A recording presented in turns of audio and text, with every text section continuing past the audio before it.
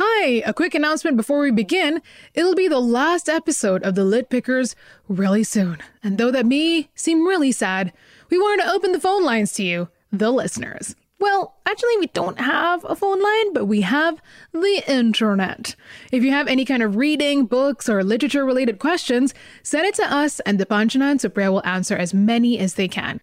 You can send any question you have to us either as text or a voice note if you like. You can find us on Twitter, either look for Supriya or look for Dipanjana, or you can find Made in India, that's MAED. You can also email us at contact@made.in, and that's MAED.in. Also, if this seems really complicated, you can just go to our show notes. It's all written there. And now, on with the episode.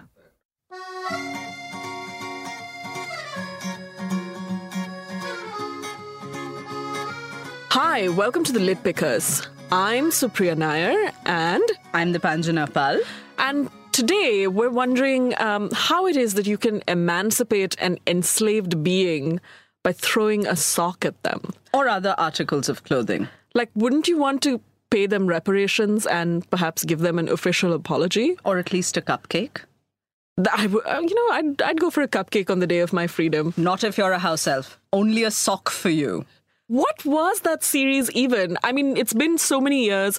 I, like many other people on this planet, have briefly fallen under its spell. By it, we're talking about Harry Potter, Hogwarts, and the general magical realm that J.K. Rowling... It is Rowling, right? It's not Rowling. It's a proper noun. I'll tell you what, you say Rowling, I'll say Rowling. And we'll say it in our poshest accents, because then how can it be wrong? Yeah, because then everyone is right. JKR. All right? JKR's world. Yeah, I just want to say JKR, what the f... The polite language, madam. Your accent will not save you. No, here's the thing, right? Harry Potter came out in a time when there was a bit of a vacuum as far as children and YA fiction was concerned. Not like people weren't publishing things, but... Was there even YA fiction back in the 1990s when she was a welfare mom writing in a cafe? By the way, that story is so inspiring. But coming back to the YA fiction bit, I know that this is way before her, but I do think people like Enid Blyton's boarding school series did qualify for YA fiction. You had the Nancy Drews, you had the Hardy Boys, you had Sweet Valley High. So it's not like YA fiction didn't exist. But these were far more pulpy. And nothing had become quite as much of a sensation as Harry Potter has ended up to be. Yeah, because they didn't feature magic. Which is also kind of weird. I mean, we're sitting in a room with our engineer who's also read Harry Potter, and as he pointed out, if you have a spell to repair someone's spectacles, why the hell don't you have a spell to repair their eyes? So, logically, first of all, it seems harsh to expect magic to be logical, but here's the thing. Every world has an internal logic of its own, right? And one of my major problems with the world of magic that JKR has created in the Potterverse is that it doesn't always add up. And the kind of backstories she offers to explain how things came about, they work even less. For example, the question of sanitation, Swachh Hogwarts Abhiyan, right, as I would like to call it, was basically to poop in your pants and then wave your wand at yourself. That was what worked instead of a flush. Wow, that suddenly makes Tom Marvolo Riddle look so much less cool. Those pants. I'm also thinking of those Elizabethan pants which had those ballooning quality. Anyway, so tell me something. You've read all the books? I've read all the books. I've seen all the movies up until... Well, I've seen the first 8 movies. But I've been completely divorced from the Potterverse after that. So I have no idea what goes on in the background or where these backstories come from or, who's kissing whom in a Johnny Depp, Jude Law clinch. Lock. Yeah. In a movie, I was so dissatisfied with the books by the end of them that I took refuge in Harry Potter fandom. So now here's the thing. Fan fiction is one of the best things that the internet has ever given a cradle to. All right? And I think the Harry Potter fanfiction world was particularly rich and wonderful. Because there was so much to set right. Right. Like Remus and Sirius. Now, you have issues with what has happened to them in the books. And you know what? I'm not even mad about that. But Really? there's so much else to be mad could have about. fooled me because you just stood up on the bed when you were talking about them being married. Just say. Look, it's fine. I'm very happy for them in whichever fanfic writer's universe they're married in. But what a waste of characters. And, you know, what a sense of illogic and chaos overruling the whole universe when you go from like the contained, kind of elegant universes of the first 3 books into these big shaggy dog screenplays that are essentially written because you get the sense that she's writing them out. She's churning them out so that they can be made into So adaptations. there are 2 things. So initially, I think the whole setup of Harry Potter's world was actually very beautifully done. It kind of, I remember reading the first couple of books and being actually reminded of Roald Dahl. Because, you know, Harry Potter lives in a closet with his uncle and aunt. Right, because he's gay. That was it. Come on, you know that was going on. So now Hermione is his beard? There's just nothing that works out for this did you girl. read the part of the fanfic where Harry and Hermione got together? Because that's not what happened in the book. What? It did happen in the books. Did it not? That last cursed child thing, did it not? No, realistically speaking, the books started off really well, okay? There's Harry Potter. He's a boy. He's in a closet because he has horrible... No, not because he's gay, but because he has horrible family. And it's very Dahl-like in its setup, right? Where Roald Dahl's kiddie fiction almost always has children who are preternaturally talented, gifted in different ways, but whose families don't understand them. And that's not the end of the world. Because there are strangers and there are outsiders who will, you know, appreciate you and give you a home. And it's very life-affirming in a very weirdly dark sense. Absolutely. And there's something marvelous about, you know, the illogic and the disunities of this universe coming together to create something really vibrant and, you know, richly imaginative, which is what happens, for example, in comic books. Yes. Right? Which try to make a point through stories that don't always make sense, but that you go along with because you're interested both in seeing what the point is and in the characters. So I think in the first 3 books, basically until The Prisoner of Azkaban, I think the Potterverse was building quite beautifully. And then, which is also when the books really exploded internationally, I think JKR decided she needed to be literary. And the way to do that was to start killing characters off. So it begins with Sirius going poof long before he... Okay. Not in the fanfic. Not in the fanfic. Right. I just leered at Supriya. But anyway, that's what Sirius does to me. I actually did a fanfic on Sirius. Did you know that? Where Sirius is brought back to life as a film reviewer. We'll be including a link to that. No, we will not, but I'll send it to you. But, okay. So the idea of making the hero lose his father figure as almost like a rite of passage is a well-established tradition. Yeah, classic Campbell stuff. Right. Except it happened way too soon with Sirius. Like long before Harry and Sirius had actually been able to develop that kind of bond, they just about started to have this relationship that's not awkward. He's dead. Then one after the other, they just keep dying in book after book. And Dumbledore died way before he needed to, so she has to bring him back with, like, God knows what. Yeah, because every father figure has some kind of unfinished story that you have to then slog through in the next book. I just, for a series that is so obsessed with death, and it is, I completely understand the choice to have tough things happen to your child character. Kind of happened really cheaply, though, in the JKR universe. And so by the end of it, when we came to Deathly Hallows, I couldn't quite care about who lived and who died, which turned out really well because apparently almost everyone did die. Did you watch the films? I've watched all the films except the new ones that are like called. Well, those are not. Fumbly Cops, whatever. Fumbly Cops, whatever. They're dragons, right? There is one dragon in one of them. I feel if we have to talk about the animals in the Fantastic Beasts series, Fantastic Beasts. That's what it's you called. Were looking for. It is the Niffler that deserves so much love. Okay, because it's so cute. The Nifflers are the ones that go around looking for jewelry, right? Yeah, shiny things, essentially. Adorable.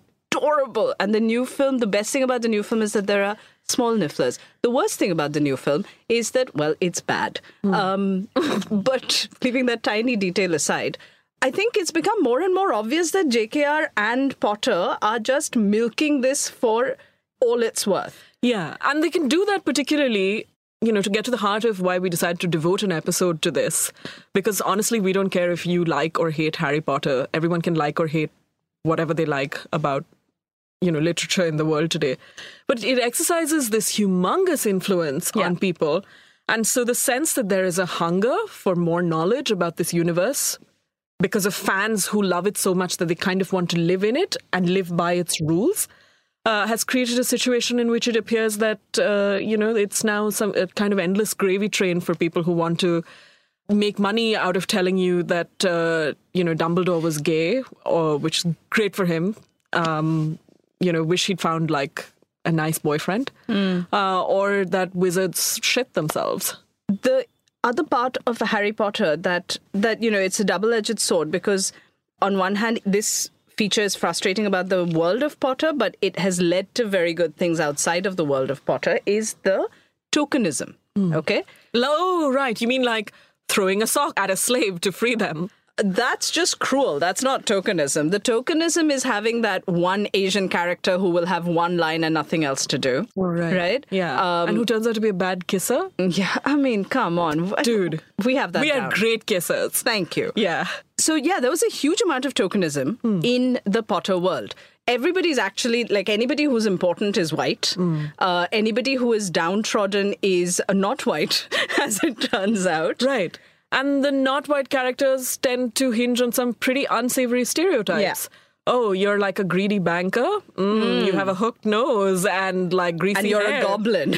Yep, you're a goblin, not Jewish, but, just saying. Horrible, right? Yikes. And in the years that have followed, JKR hasn't actually helped the situation. Like when the Crimes of Grindelwald, the most recent Fantastic Beasts film that came out in 2018. So it's not called Fumbly Cops, is what you're saying. No, it's not. It's not. It's not called Fumbly Cops, but I do hope you write that film, Miss Nair. Okay, so in the trailer of Crimes of Grindelwald, we saw Nagini. All right, Nagini plays a pretty important role in the Potter books. She's the snake that is also Voldemort's bestie. Yeah, pet she's his familiar type thing. So we find out in the Crimes of Grindelwald that Nagini is actually an Asian woman. What? Yeah, I thought you'd like that. Yeah, but Nagini is an Asian woman. But she's a snake. She's actually Sridevi. Let's just be clear. I would accept the best that. Nagin in the planet is Sridevi. I would accept that if it meant that Nagini got to eat everybody and go home and, like, fuck Rishi Kapoor in peace. Why did we have to have that image? Why? Why did I have to have that image? Thanks for that. Anyway. No, that does not happen. But not just that. That is not the only thing that does not happen. JKR went out into the world and said, the reason Nagini is Asian, particularly a Chinese-looking woman, actually a Korean-looking woman, but she thought this one looked Chinese, is because Nagini is taken from, and I quote, Indonesian mythology. Now, there are very few moments in my life when I have totally sounded like a Hindu right-winger, but this was one of them when I was like, Madam, we did it first. Because Nagini is ours. Yeah, Nagini is ours. We did export that to the rest of Asia. So would it be right to say this was a moment in which you looked at JKR and said, Main teri dushman, dushman tu mera? Cue in the song. Without the shimmy. Hey, engineer it in, no? So anyway, so this stuff, it's done nothing, like basically... Oh my God, it's so bad and it just sounds so boring. I wish I'd never heard this. Okay, basically the diversity in Harry Potter is a problem. But it has inspired really good stuff. That's true. It feels like the whole category of young adult literature that has now sprung up over the last 20 years, in some ways is a reaction both to JKR's success and to the stuff that she got like weirdly wrong in her Reaction books, right? and inspiration. Like if you look at stuff that Rick Riordan has written, for example, and he's a favorite of mine, he is very clearly inspired by Harry Potter when he wrote the Percy Jackson series. He's then gone on to write 4 sets of books, actually. One is based on Egyptian mythology, one is based on Roman mythology, there's Percy Jackson and Greek mythology, there's a Norse mythology series, which is my personal favorite.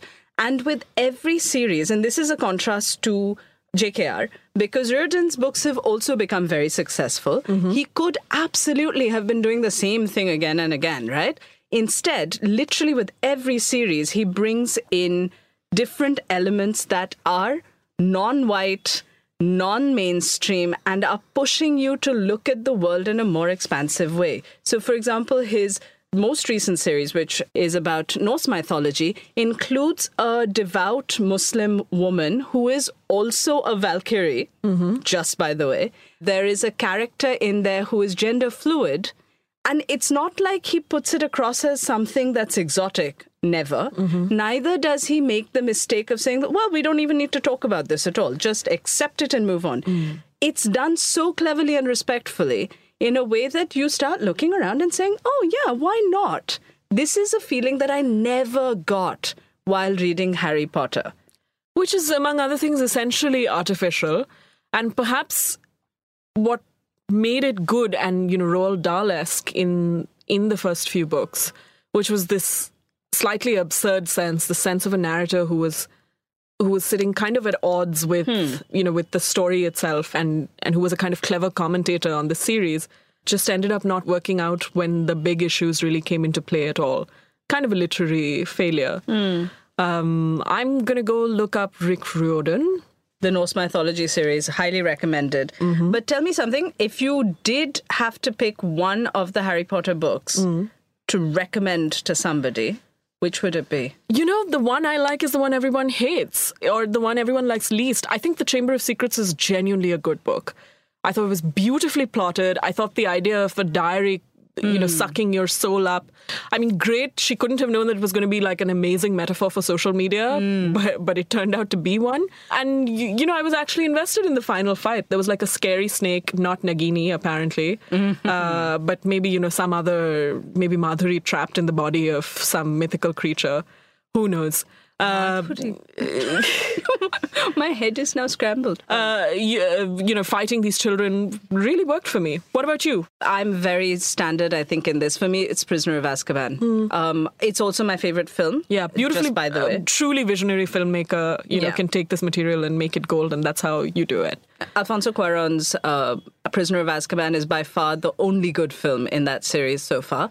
But as a book as well, I just felt like it hit all the right spots for kids' fiction, It was really well plotted. It was really well plotted. You didn't know how it was going to pan out right from the beginning, which you tend to know with a lot of books. So it was very enjoyable. And that at the end of the day, we look at children's fiction to give us a sense of resolution and hope, right? But not in a way that's simplistic. And that's what Harry Potter at its best did manage to do, but unfortunately, for me at least, it did too little, which is why we've ended up with this sprawling series and a whole episode devoted to expressing our love for this sprawling series. Yeah, don't read it.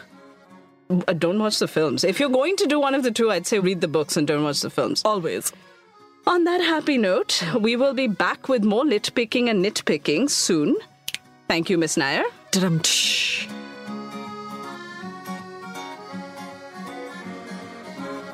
This is a Made in India production. The editorial producers are May Thomas and Sean Phantom. Shania Subramanian is our producer, and the assistant producer is Janam Devan. These episodes are edited by Vijay Doifore and recorded by Adriel George, as well as the Island City Studio. Our theme music is Here's to You by the Easy Wanderlings.